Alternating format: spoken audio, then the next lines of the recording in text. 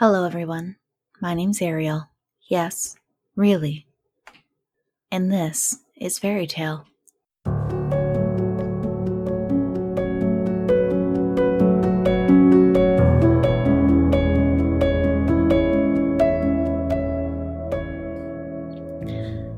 My apologies everybody if this episode is a little short.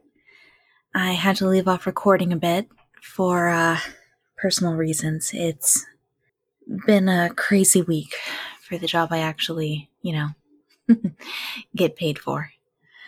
We'll see how many of the voyages we get through. We've got 3 left.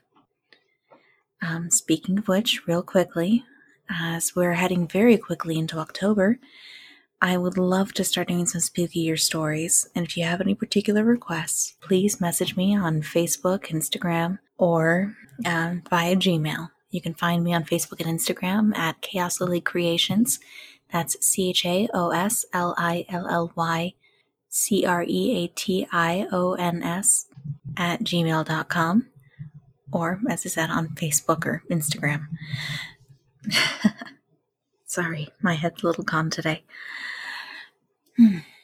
And as always, if you so choose, you can support us at ko-fi.com/chaos_lily. That's CHAOS_LILLY. Or Fairy Tale Podcast on Patreon. Also, a quick shout out as a thank you to everybody who liked and supported my cosplay photo shoot my cosplay photo shoots from earlier this week, last week, depending on how you want to look at it. I'm glad I was able to bring a little bit of body positivity into the cosplay world. Now let's see about those voyages. 4 down, 3 to go. The 5th voyage of Sinbad the Sailor. Not even all that I had gone through could make me contented with a quiet life. I soon wearied of its pleasures and longed for a change and adventure. Therefore, I set out once more, but this time in a ship of my own, which I built and fitted out at the nearest seaport. I wished to be able to call at whatever port I chose, taking my own time, but as I did not intend carrying enough goods for a full cargo, I invited several merchants of different nations to join me.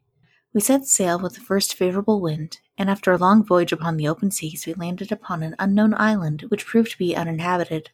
We had determined, however, to explore it, but had not gone far when we found a roc's egg, as large as the one I had seen before and evidently very nearly hatched, for the beak of the young bird had already pierced the shell. In spite of all I could say to deter them, the merchants who were with me fell upon it with their hatchets, breaking the shell and killing the young roc. Then, lighting a fire upon the ground, they hacked morsels from the bird and proceeded to roast them while I stood by aghast. Scarcely had they finished their ill-omened repast, when the air above us was darkened by 2 mighty shadows. The captain of my ship, knowing by experience what this meant, cried out to us that the parent birds were coming and urged us to get on board with all speed. This we did, and the sails were hoisted, but before we had made any way, the rocs reached their despoiled nest and hovered above it, uttering frightful cries when they discovered the mangled remains of their young one. For a moment we lost sight of them, and were flattering ourselves that we had escaped, when they reappeared and soared into the air directly over our vessel, and we saw that each held in its claws an immense rock, ready to crush us.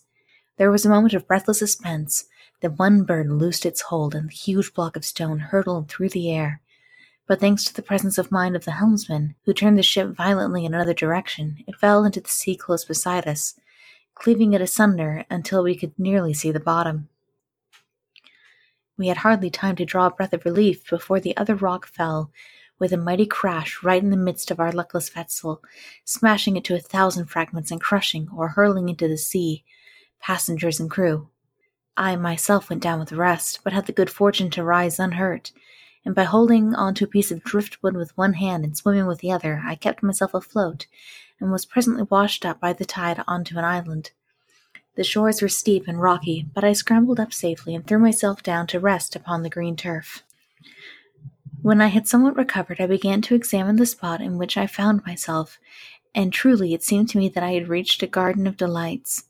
There were trees everywhere, and they were laden with flowers and fruit, while a crystal stream wandered in and out of their shadow. When night came, I slept sweetly in a cozy nook, though the remembrance that I was alone in a strange land made me sometimes start up and look around me in alarm, and then I wished heartily that I had stayed at home at ease. However, the morning sunlight restored my courage, and I once more wandered among the trees, but always with some anxiety as to what I might see next. I had penetrated some distance into the island when I saw an old man bent and feeble sitting upon the river bank, and at first I took him to be some shipwrecked mariner like myself. Going up to him, I greeted him in a friendly way, but he only nodded his head at me in reply. I then asked what he did there, and he made signs to me that he wished to get across the river to gather some fruit, and seemed to beg me to carry him on my back. Pitying his age and feebleness, I took him up, and, wading across the stream, I bent down that he might more easily reach the bank, and bade him get down. But instead of allowing himself to be set upon his feet, and even now it makes me laugh to think of it, this creature, who had seemed to me so decrepit, leapt nimbly upon my shoulders, and hooking his legs round my neck, gripped me so tightly that I was well nigh choked, and so overcome with terror that I fell insensible to the ground.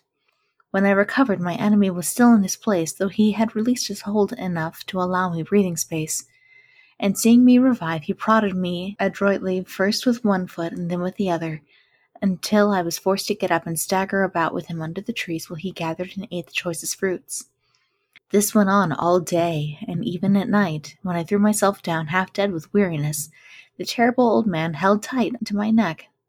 Nor did he fail to greet the first glimmer of morning light by drumming upon me with his heels, until I perforce woke and resumed my dreary march with rage and bitterness in my heart.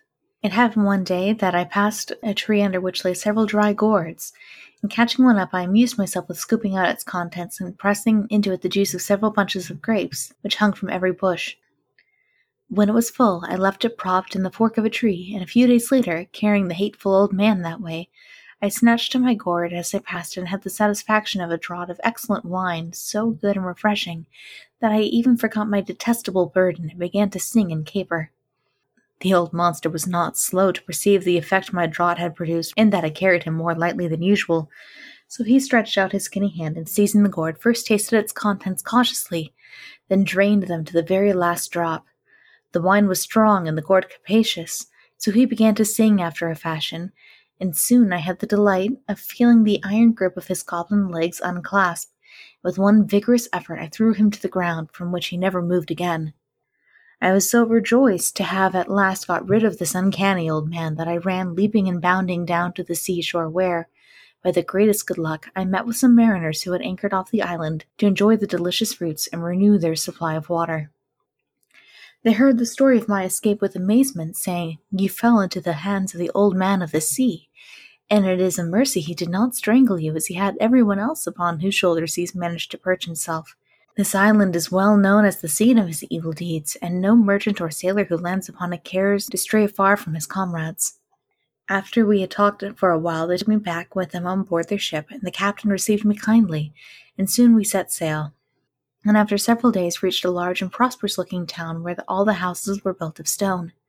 Here we anchored, and one of the merchants, who had been very friendly to me on the way, took me ashore with him and showed me a lodging set apart for strange merchants. He then provided me with a large sack and pointed me out to a party of others equipped in like manner. "Go with them," said he, "and do as they do, but beware of losing sight of them, for if you strayed your life would be in danger." With that he supplied me with provisions and bade me farewell, and I set out with my new companions. I soon learnt that the object of our expedition was to fill our sacks with coconuts, but when at length I saw the trees and noted their immense height and slippery smoothness of their slender trunks, I did not at all understand how we were to do it. The crowns of the cocoa palms were all alive with monkeys, big and little, which skipped from one to the other with surprising agility, seeming to be curious about us and disturbed with our appearance, and I was at first surprised when my companions, after collecting stones, began throwing them at the lively creatures, which seemed to me quite harmless. But very soon I saw the reason for it and joined them heartily, for the monkeys, annoyed and wishing to pay us back in our own coin, began to tear the nuts from the trees and cast them at us with angry and spiteful gestures, so that after very little labor our sacks were filled with the fruit which we could not have otherwise obtained.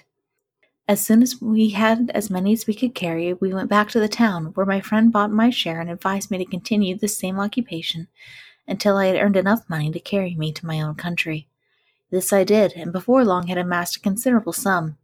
Just then I saw that there was a trading ship ready to sail, and taking leave of my friend I went on board, carrying with me a goodly store of coconuts, and we sailed first to the islands where pepper grows, then to Komari, where the best aloes wood is found, where men drink no wine by an unalterable law. Here I exchanged my nuts for pepper and good aloes woods, and went a-fishing for pearls with some of the other merchants, and my divers were so lucky that I soon had an immense number, and those were very large and perfect.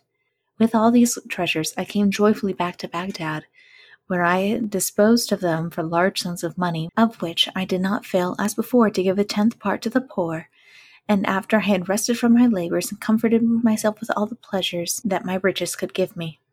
Having thus ended his story, Sinbad ordered that 100 sequins should be given to Hindbad, and the guests then withdrew. But after the next day's feast, he began the account of his 6th voyage as follows. Or he would, if we were to continue this evening. Thank you everyone for listening. It's been my great pleasure to be reading to you. Thanks again to Scott, my editor, to everybody who follows us so far, and for all the support you've given.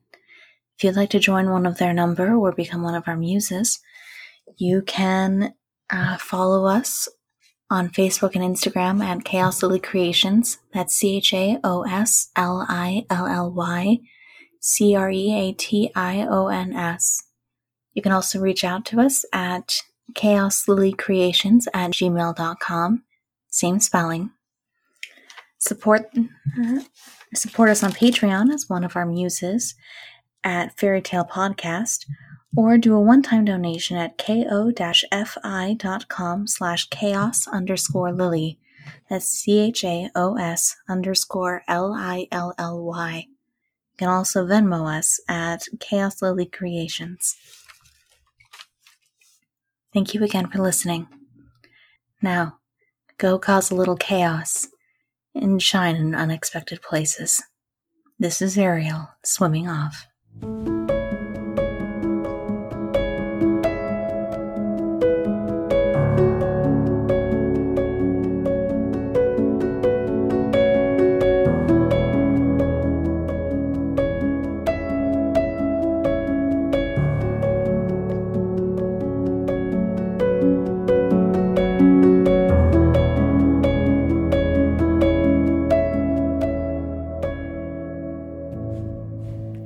Scott, I'm going to go ahead and apologize if the people stomping around upstairs are causing an awful lot of background noise. I swear I'm trying.